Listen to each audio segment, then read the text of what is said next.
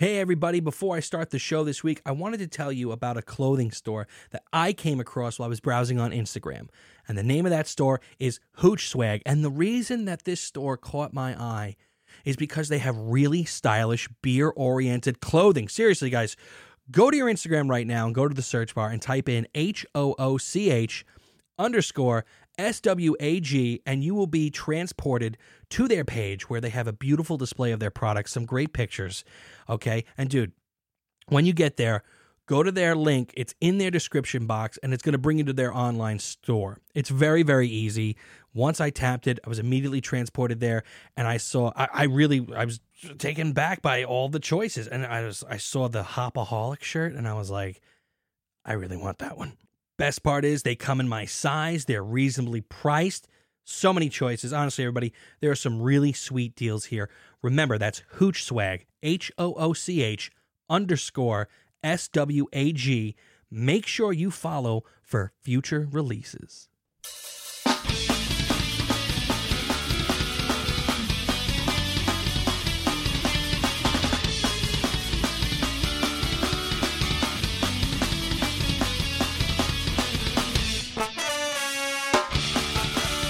Hello, ladies and gentlemen, and welcome to yet another episode of Three Beers In. I'm your host, Dom, and it's Season 2, Episode 144, the Sour September finale. Definitely not for the faint of heart, everybody. Okay, those of you that have been following along at home and doing your own Sour September, where the only beer that would pass through these lips would be sour beer. We are here. We are at the end, and I am super excited. I am not going to crown the champion tonight, though, okay? Not going to do that. I know that everyone's been waiting. I know that you've all been just excited to see which one will make it to the Three Beers In Mount Rushmore of the greatest beers that include ales, lagers, stouts, and seasonals, I think. Terrible production value here, ladies and gentlemen, but nonetheless, here we are, episode 144, right? Is that it? 44? 144? Yeah. Super excited to be here. Super excited to be doing this show. And thank you all for allowing me to be here with you tonight. Just got back. I didn't just get back from it, but the Rubson and Horman launch party was this past Saturday. And my goodness, what a fantastic time. Seriously, I got there at the 6 o'clock showing, or the 6 o'clock part of the ordeal. I got to see some friends of mine that I have not seen in a little while, and it felt so lovely to see them.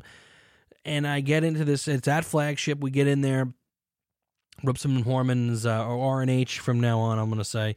R&H's decor is adorning the whole place. They had pretzels out there for everyone to devour, and it was so neat. This is the first time I've ever been to a beer launch or some sort of beer party. And it was so cool because you walk in and there's just beer everywhere. They had like stations of beer people, and like there was these people that were pouring the beers, and they would just literally like sit there and just keep putting beer out. Like, this is the Amber, this is the IPA, this is the Pilsner. I didn't get to have any of that pomegranate Witte that Amanda had made. I guess it's because maybe I got there a little too late, but nonetheless, such great activity. It was just so much fun. You know, they had some music there, and then, as soon as we got in, I got on this line, and it was the line to go and shake hands with Q of the Impractical Jokers, and another one of them. So I'm not very good at this. I've said this before, I think, on the show. I don't know who the Impractical Jokers are. Like, I've definitely heard of the show. Listen, I don't live under a rock. I know that they have a show. I know that it's a very popular show, and I know that they prank people, and I did loosely know that I thought one of them was from Staten Island. It turns out I think all of them are. But nonetheless, I rubbed elbows with these celebrities, baby. Okay, I had no idea.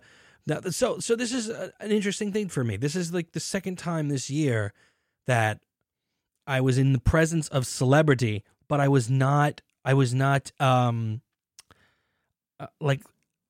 didn't feel the intensity. I didn't feel the excitement or the the nerves of being in the presence of a celebrity. I mean, so now I know the one gentleman's name is Sal.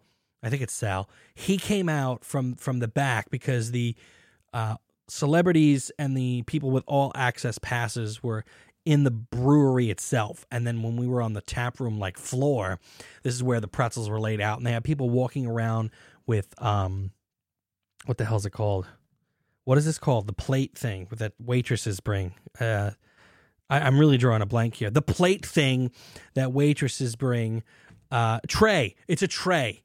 Okay. They were some people walk around with trays with beer on it. They were some gentleman, Jay Miller, was dressed in a dress.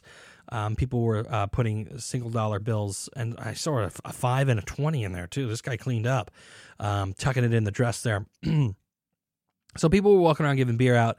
The guy Dante, I don't know his real name, but his name was Dante from Clerks, was there. He was handing out beer to people. He was behind one of the taps, and everyone's online to go see the Impractical Joker Q, who it's his brewery. But when the guy Sal came out, the whole crowd of people that were in there just erupted in elation. I mean, just lost it. And I didn't share in that joy or that feeling because I just don't, he's not in my head as like, oh my God, it's a celebrity. Like, who would be a celebrity that I would lose my shit over? Like, I think if I saw like Bill Burr, if Bill Burr walked out of there, I'd probably lose it, and then maybe half the room would lose it too, because I don't think a lot of people really know who Bill Burr. I mean, he does have his special right now on Netflix, and I know he caught a lot of flack for that one. Him and Dave Chappelle, and we'll get into that in a little bit later maybe, but nonetheless, this dude comes out. I think I would lose my shit for Bill Burr if he came out, you know, or Bill Murray too. A lot of people named Bill. Buffalo Bill came out, I'd lose it, you know. Wild Bill Hickok came out, I'm going to lose it. So anyway, the people go nuts. You see people. Now the cool thing that this guy Sal did, okay, and we'll say this is really neat. He went down the line of all the people and took a selfie with them. He would take your phone from your hand, like literally, like grab your phone, and I guess it'd be easier for him. That's what my inclination is. It'd probably be easier for him to do it than to have someone else struggle with the phone. And he would take a selfie with you. And like you could see the anticipation on the people that were online because they were going to be next for the selfie. They were like, you know, they're just like losing it. Meanwhile, I'm trying to find Amanda, right? And I'm getting nervous as I'm getting closer to finding her. Now, mind you, you know, she's not a celebrity, I suppose, but I mean, to me, she's the most important person in the room because she brewed the beer. I interviewed her, and I want to tell her that how good it was and what I liked about it and how exciting the time was. So I'm going down the line, and now I go up to the Q fella. I get to him. I take a picture with him. Someone grabbed my phone and took a picture for me with the guy. And I didn't know what to say to him. The first thing I said to him was like, hey, do you know where Amanda is? And he didn't necessarily, I think he was a little taken back by that. I don't think anyone asked him that night where she was. And, he's like, oh yeah, she's definitely around here somewhere. I think she's over by where they're serving beer over there. And I was like, oh, cool. And like the line wasn't moving because there was another Impractical Joker like on the other side. Don't know what his name is. Can't tell you. It wasn't Sal. It wasn't Q. And I don't think it was the Murr guy. People were wondering where Murr was. Don't know him neither, but it was somebody else. He has a smile. Anyway, so now I'm face to face with this celebrity. I mean, you know, but I don't know what to say. It has happened to me a couple months ago when I was face to face with my wife's hero, celebrity guy, and I don't know what to say. You know, so luckily, unlike talking to the witch doctor fella from, you know, a couple months ago in Pittsburgh, I was able to at least say to this guy, like, hey, how did you get all this R&H stuff? Because literally there was original bottles, original like signs, big displays of like the original R&H stuff. And he was like, he seemed actually intrigued when I said that because I don't know if anyone really asked him. I think people went to this event to see the Impractical Jokers. I mean, let me not try to sound, you know, a certain way or anything like here, but I do think a lot of people went to see the Impractical Jokers people, and I don't think a lot of people were really asking questions about the beer and about, you know, the process and stuff like that. So I did see an intrigue when I asked him, and he goes, I've been collecting this stuff for years. And he turns around and he's trying to find something, and he finds he was drinking out of like one of the original bottles. He filled it with the Pilsner. He goes, this is the original bottle from 18 blah, blah, blah. And I was like, holy shit. And I'm looking at it. And then like the security came up and he's like, you got to keep the lawn moving. Because he and I were just talking. He's like, hey man, thanks for coming. Did a little handshake. I get moved down and now I'm face to face with the one Impractical Joker that I don't even recognize. Right. And I'm like, hey, and I go to shake his hand and he doesn't shake my hand. He puts his fist out for like a fist bump. I get that. I'm pretty sure that, you know, you don't want to be shaking people's hands all day. So many people don't wash their hands when they go to the bathroom. I get it. Germophobia. I mean, I don't like saying the word germophobia because it makes it seem like, oh, you're some sort of a phobia. You know, germs are a real thing. I get it. So he puts the fist out. I was a little taken back by it, but I gave him the fist bump. And like, he's just standing there and he was waiting for me to say something. And I don't know the man at all. There's nothing for me to fall back on. So I just went, all right, so what's your favorite beer? And he goes, oh, I really don't like beer. I said, oh, okay. What do you like? Hard seltzer? He goes, no, I like Rolling Rock. I was like, all right. And I gave him a pound and I took off because there was nothing there. There's nothing I could have talked about. If at least he said, I like the IPA, I could have been like, yeah, I really like that old style bitterness that it's got and blah, blah, blah. None of that was happening. And then Joey Fatone was there, which kind of was a little out of left field for me. Okay, I understand the comedians, like the singer who was in the wedding singer of Starsky and Hutch. I think it was Starsky and Hutch. But he was an actor that's been a wedding singer in a couple of movies, I think. He was there, but we didn't see him. But I know that he was there. The guy from Clerks. Some of the writers from the Impractical Jokers were there. Is something breaking? Is that a pipe? Not again. Hold on. Nope, we're all right. We're all right. I thought it was going to happen. I was ready to just fucking take off with I was about to rip this shit off of the table and deal with the wires later. Anyway, okay, so the celebrity, Joey Fatone, out of nowhere, there he is, you know, Mr. NSYNC, right? NSYNC. And then I finally found Amanda because I kept asking. I was like, where's Amanda? Where's Amanda? Because she said, come find me. So I was like, where's Amanda? Where's Amanda? And whatchamacallit? Someone said, there she is right there. And I was like, oh, shoot, awesome. And I was like, hey, Amanda, I'm Dom. Shook hands. Very nice lady. Very, very cool. But, like, I'm trying to talk to her about the beer. And it came, I don't know why. Our paths crossed at this point in the night. But it was the time where Q and Joey Fatone felt it was necessary for them to just go up to the stage and sing Bohemian Rhapsody. Right? And it was loud. Okay, very loud, and I'm trying to discuss the beer with her, but you're just screaming, and I was just like, listen, it's really good. Thank you so much for the interview. Good luck with everything. She shook my hand again, and I said, great job, and that was it. But it was really, really great to touch base with her, to talk to her, and the beer was good. I really enjoyed all of them.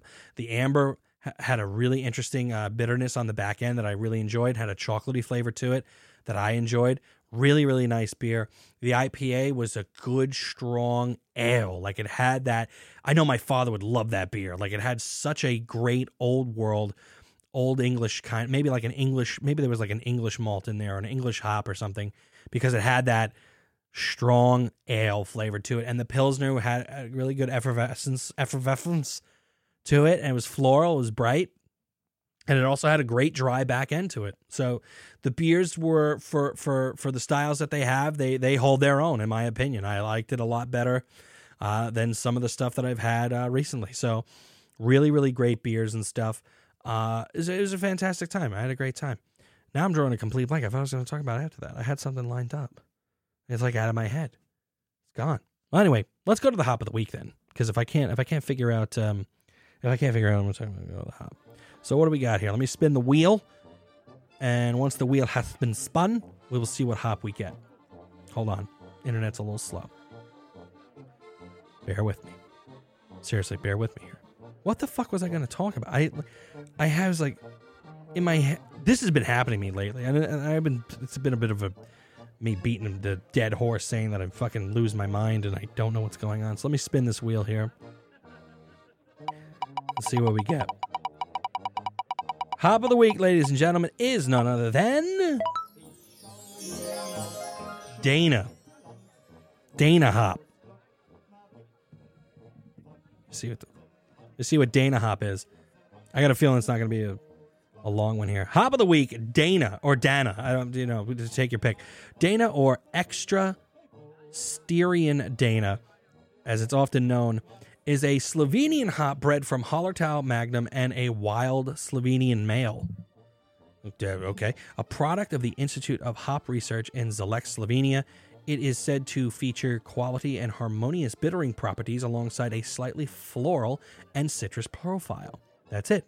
That's all they say. So it says that it's used here for its subtle floral and citrus flavors, bittering and aroma. Alpha acid composition is 11 to 16%. Beta acid composition 4 to 6%. And it's mainly used for India pale ales.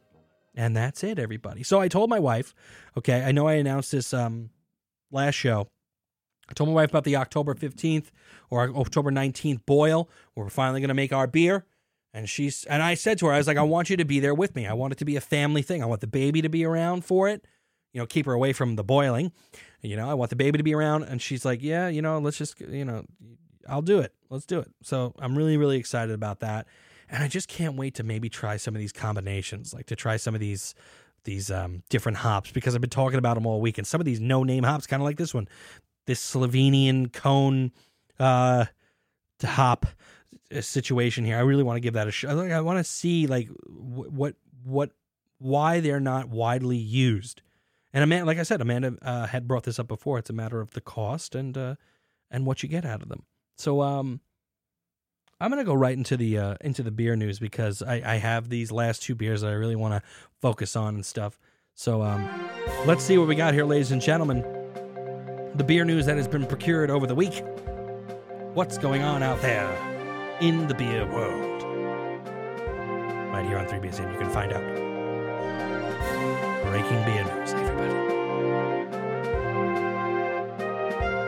That's correct. So this is an interesting article that I came across on goodbeerhunting.com. I'm not going to read the whole thing of it because it is long, but I will say this. I read it, and I'm going to give you a little bit of the gist of what it's about. I had no idea about this, okay? But apparently Budweiser is not okay. So how am I gonna package this? Anheuser-Busch. We know Anheuser-Busch was the beer company that's now AB InBev, and they had sold Budweisers for like, I don't know, the last 100 or 200. Wait, how long? For a long time, for many, many, many years, over 100 years. But I didn't know this. But when the St. Louis brewery started making that lager called Budweiser, it was meaning from Budweis, which was a famous beer in a historical Czech town. And if you go on Wikipedia, okay, there is a Budweiser in the Czech Republic, and it's a small little town that makes this beer called Budweiser, and they've been suing InBev and Anheuser-Busch for like the last 30 years. Like it's absolutely intense, because it's like a small brewery in the middle of the Czech Republic. Hang on, I'm going to try to, because it was in this article, I'm going to try to bring up the Wikipedia. And it's so cool because like it has like that Budweiser, whatchamacallit, kind of like logo, that same text. Yeah, it's called Budweiser Budvar. Okay, Budvar from Budweis, which is in there's a brewery in the Czech city of Český Budějovice. It's best known for the original Budweiser, or the Budweiser Budvar pale lager brewed using artisan water, Bavarian barley, and Sage hops. And I bet you that this Budweiser, it would be a hell of a lot better than the Budweiser that is out here in America, and they've been like I said, for the last I think 30 years, they have been suing each other. And I think they're a very small place, but they've been brewing their beer under the purity law, the Reinheitsgebot or whatever, from 1516. So that tells me that it's probably a pretty darn good beer. It says here Budvar is a great beer because it has great raw materials and great brewers. They produce it in a slow, painstaking way, and its integrity is best served by being produced in its town of origin in a region with the pride of the beer. And it's so weird because the can looks like a Budweiser like knockoff, but it says Budweiser Original. It says Be Original Czech Imported Lager. I'm actually gonna take a screenshot of this picture and I'm gonna put it up on the Facebook. I'll remember to do that. So I just thought that was a really interesting article. I started reading it earlier and I wanted to read the whole thing on the show, but it's just too long. It really is, and I realized that sometimes when I read some of these, when I don't read the articles before like the show, it drones on and it gets terrible. But now the next one here is from Thrillist.com, and I think this is an important one because I think for us, the beer drinkers, we need to know about the up-and-coming breweries or the breweries that maybe we should look out for when we're out at our distributors and something that we're going to look at. And it's from Thrillist.com, and it's the 13 Essential American Breweries of 2019. This is by the Thrillist Food section. And I'm going to read this one outright because I think I like the style in which this one is written. And it says here, Internet analysts love to say shit like craft beer is dead or the industry has nowhere else to go. Or did you know you can make $30,000 a month working from home? Regarding the former statements, we unregretfully disagree. Yes, sales can fluctuate, especially when new beverage trends like boozy seltzer start hogging the spotlight. Yes, sometimes breweries close or get acquired. We know that. We've been reporting on that extensively. That will happen when you have more than 6,300 independent breweries operating across the nation, and some of them are still managing to completely disrupt the game in their own ways.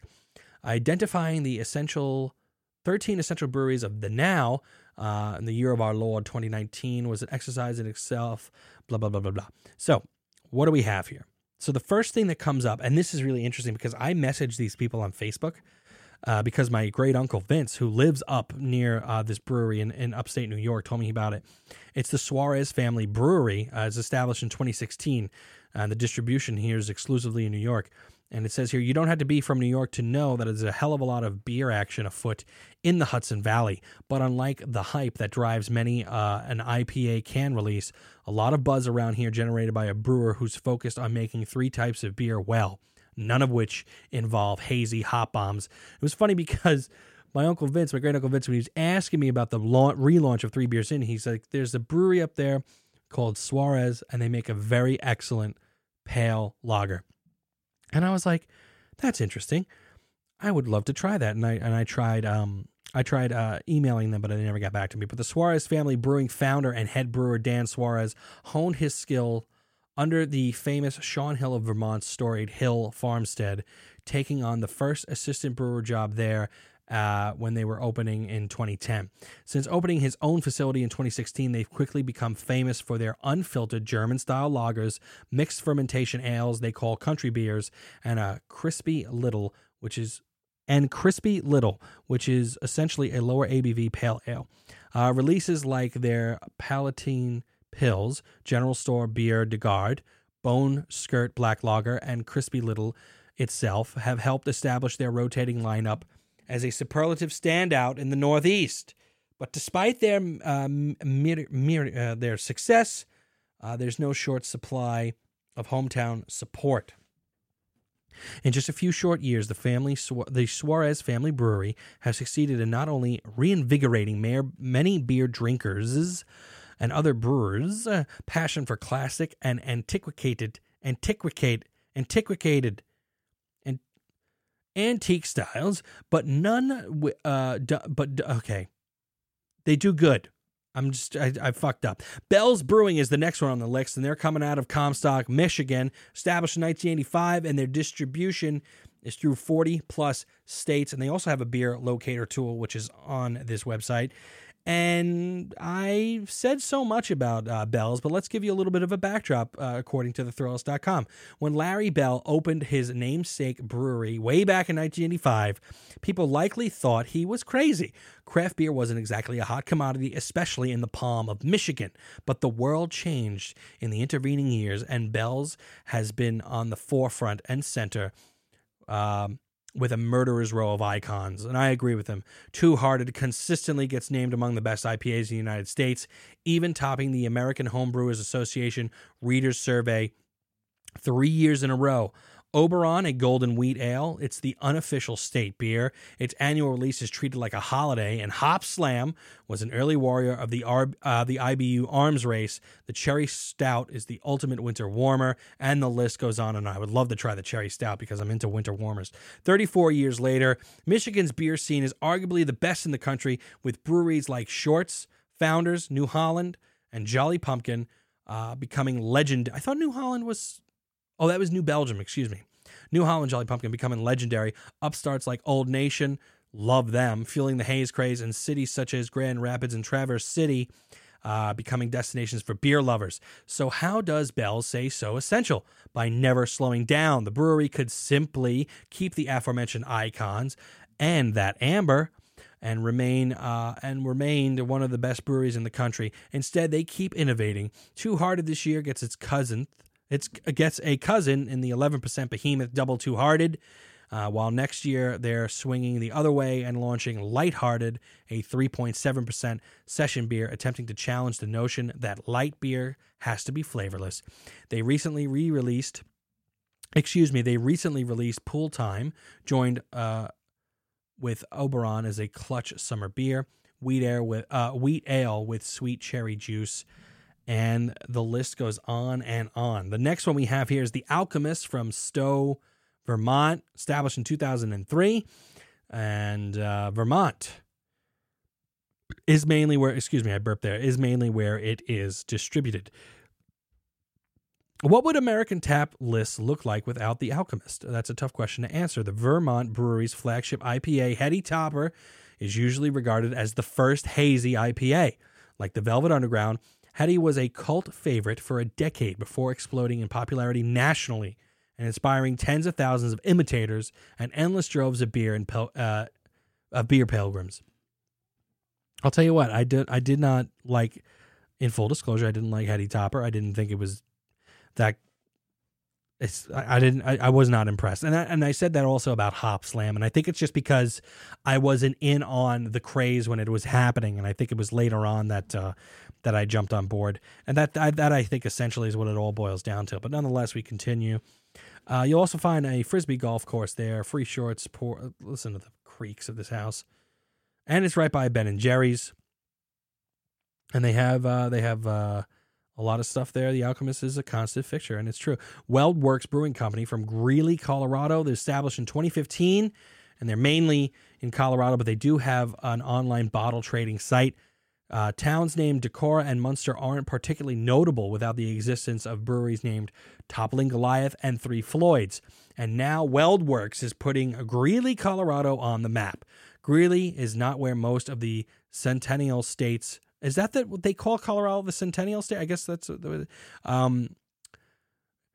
It's a blue-collar town worlds away from Boulder, Denver, and Fort Collins. It's not particularly convenient to drive to, and yet 300-plus people routinely sit in folding chairs in a parking lot waiting for the brewery's canned beer releases.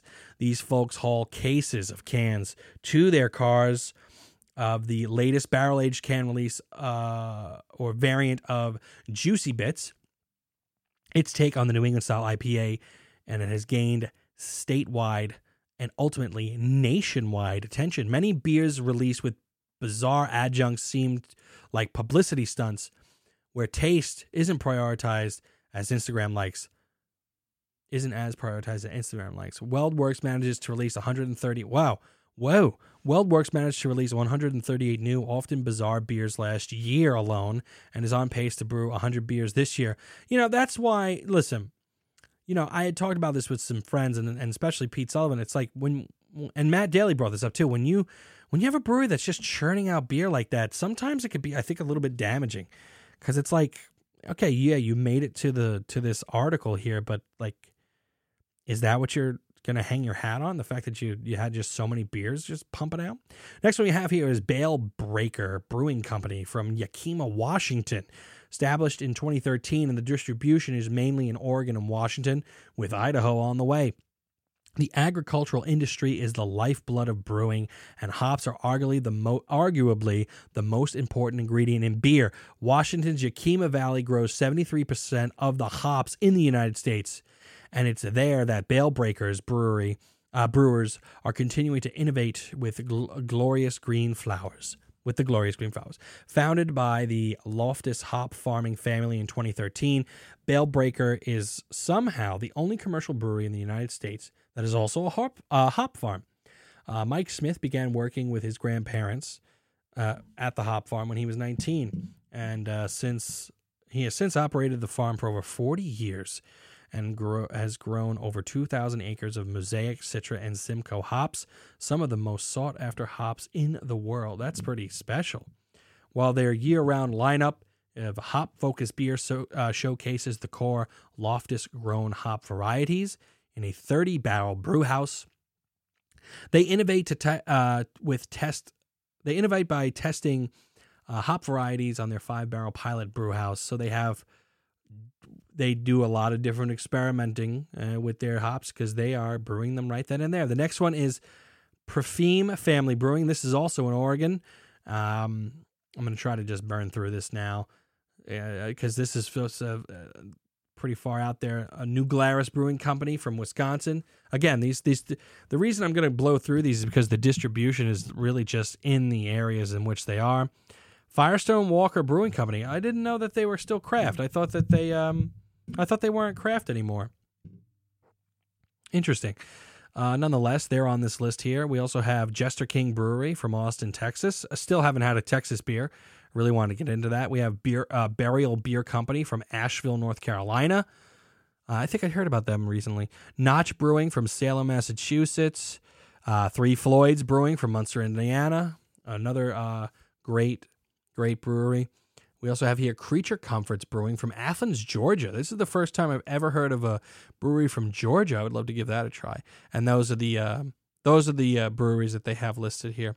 So this is the last one I want to get to in terms of the articles, and it's here.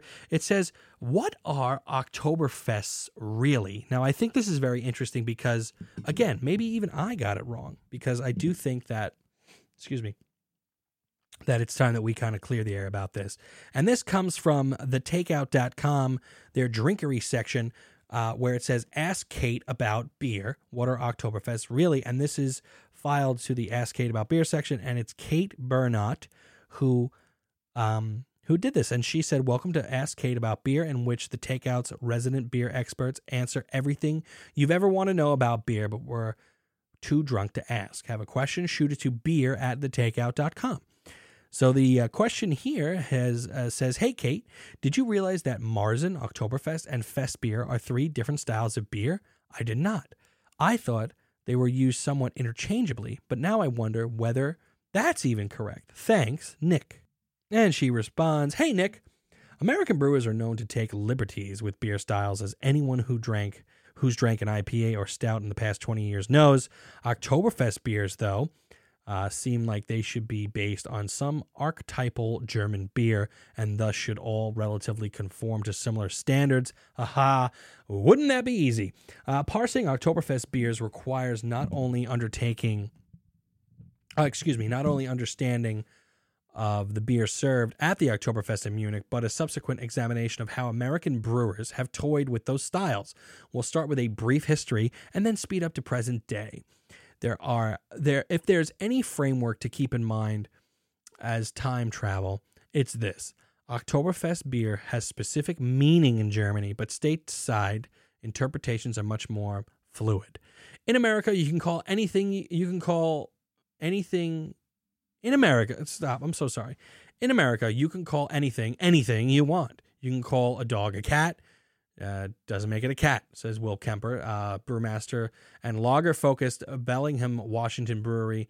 Chuckanut tells the Takeout, if we talk about the actual Munich Oktoberfest, that's a different animal. Munich Oktoberfest didn't even begin as a beer festival. The event that would later become Oktoberfest took place in Munich in 1810 and celebrated the marriage of Crown Prince Ludwig and Princess Therese of Saxony-Hildenbergerhausen. Jesus. The couple threw a party in a meadow near the city gates and invited pretty much any Bavarian person who wanted to attend. Naturally, the party was a hit. To this day, Germans say we're going to Oktoberfest and say we're going to the meadow.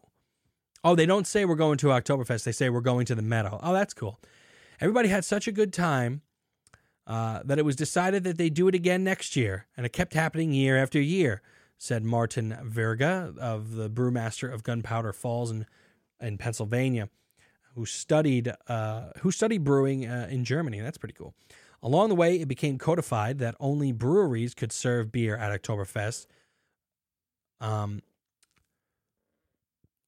Along the way, it became codified that the only breweries that could serve beer at Oktoberfest were the 6 breweries within the city limits of Munich, which was Spaten Franziskaner, Hacker for Sure, Hofbraumunchen, Augustiner, Löwenbräu, and Paulaner.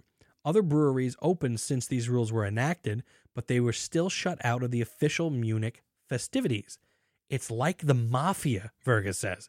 Traditional German brewing is highly regionalized, with local breweries in an area all making roughly the same style of beer.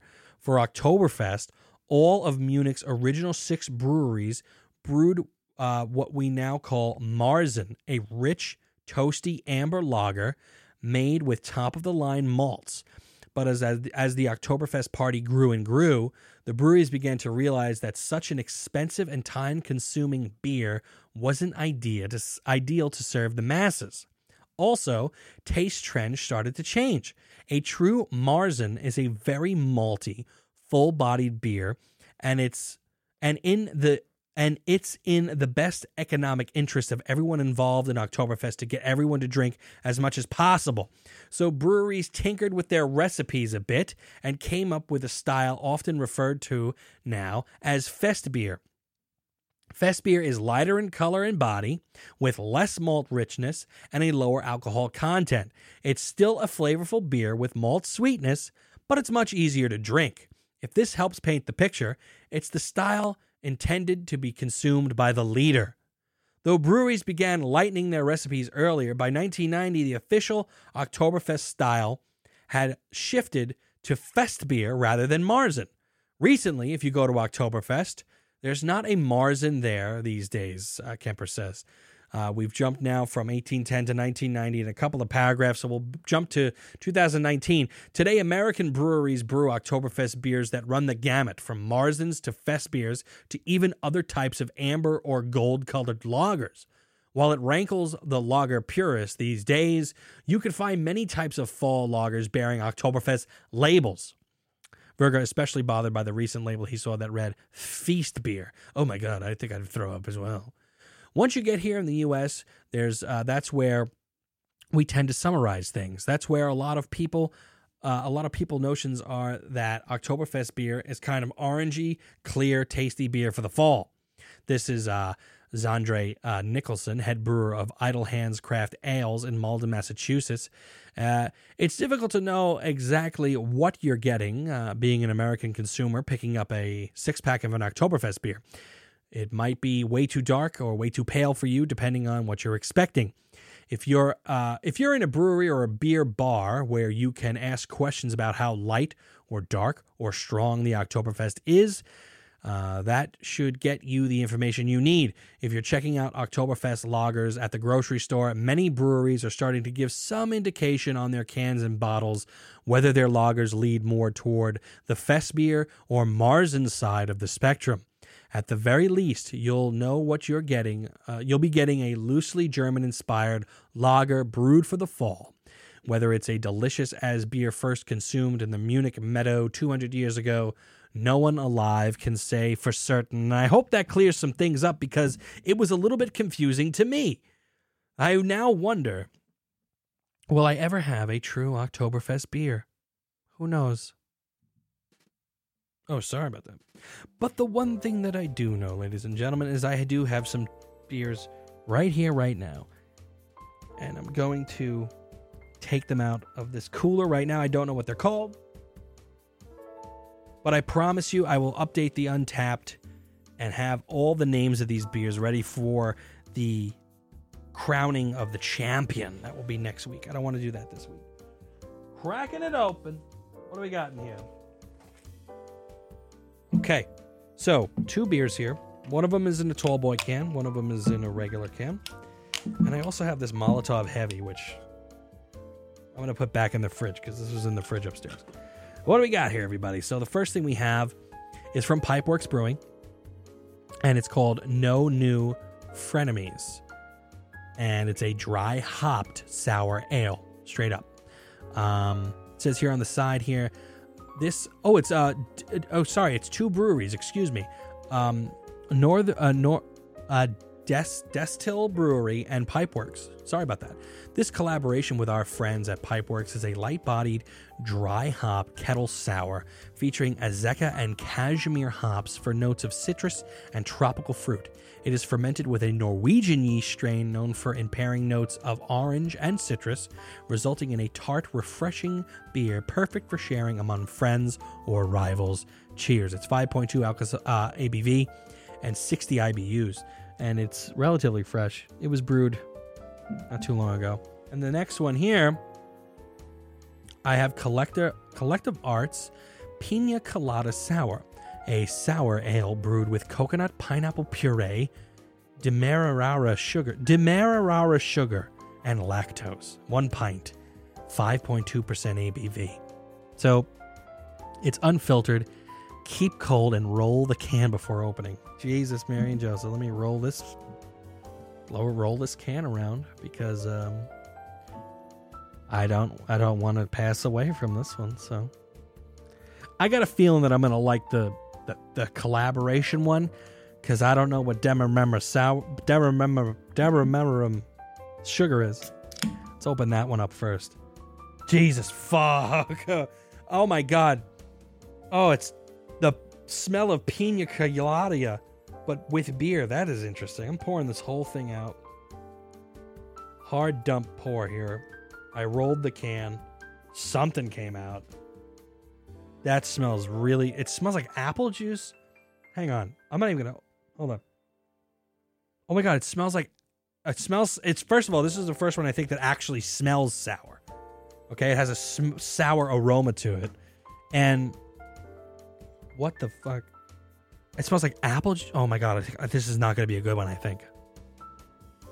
You smell like... It smells like pina colada that got apple juice thrown into it by accident. And then it went bad. All right, I'm going to open the other one just to try to, like, change this up a little bit. All right. Now, I think this one might be the one that I like. But let's see what happens. Pouring it out. Hard pour. Didn't have to roll shit with this one.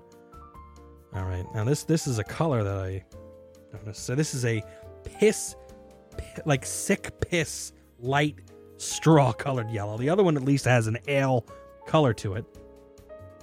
Okay, so this one smells really dank. Holy shit. A mango... Okay, okay, that's weird. There's a very strong pungent odor here. It doesn't smell good, though. It almost smells like a fart. I'm not going to lie, everybody. That's the first thing that came to my mind. I know I'm a beer show, and I'm supposed to use these crazy words, but I smell fart with this one, and bad coconut apple juice with this one. So I'm going to go for the fart one. No, you know what? Let me go for the coconut one first. Here we go. Oh, shit. Okay, real tart. But it doesn't hit you right away. Oh, God. It hits you really late. And, okay, there's a sugary sweetness there. There's a grassiness there. Almost like a candied caramel flavor at the end that is not very enjoyable with the sour. The sugar is too much. It tastes like, and the after effects, it tastes like I ate raisins an hour ago. Fuck. All right. The Frenemies one. That one wins. That one wins. Very tart. Okay, in the beginning. Fuck me, man. Hold on. If you have heartburn, it hits you.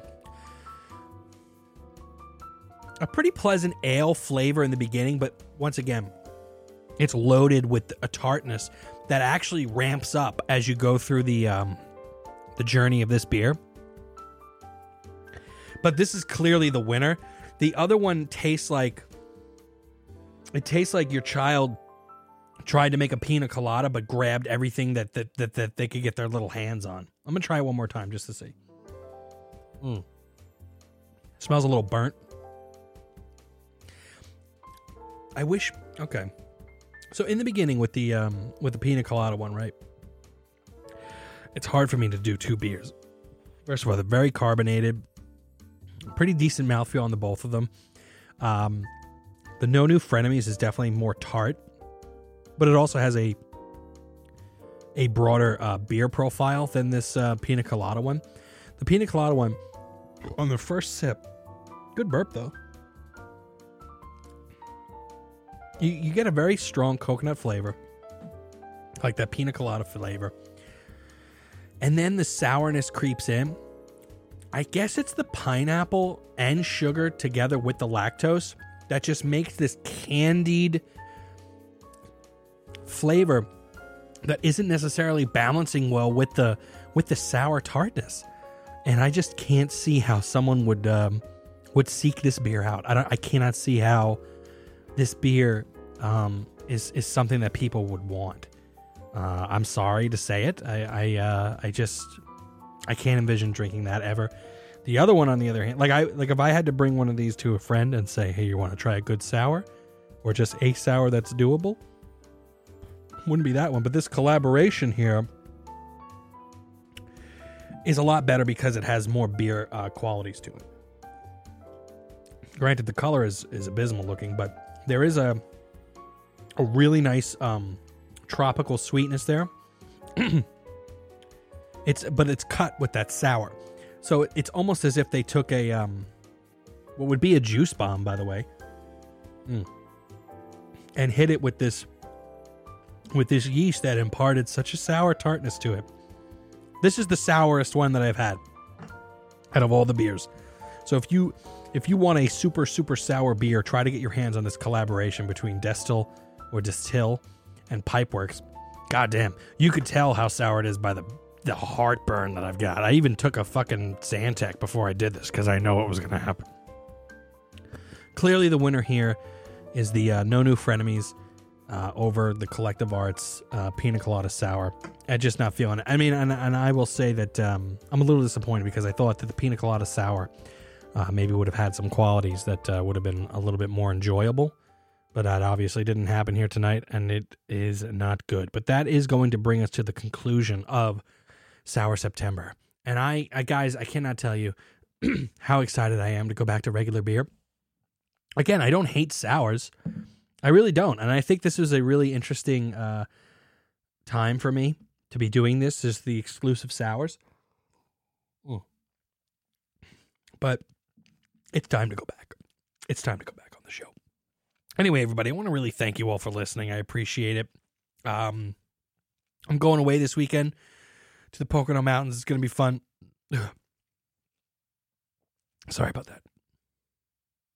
Maybe next September I'll do it a little different. I'll do the beer review in the beginning because it's really, it slows me down so much for the end of the show. But anyway, I really appreciate everyone listening. I really hope you all have a great weekend. Start getting your pumpkin spice lattes because it's time. Fall is here, ladies and gentlemen. Have a great weekend, and I'm going to catch you next week, everybody. Thanks for listening, and cheers.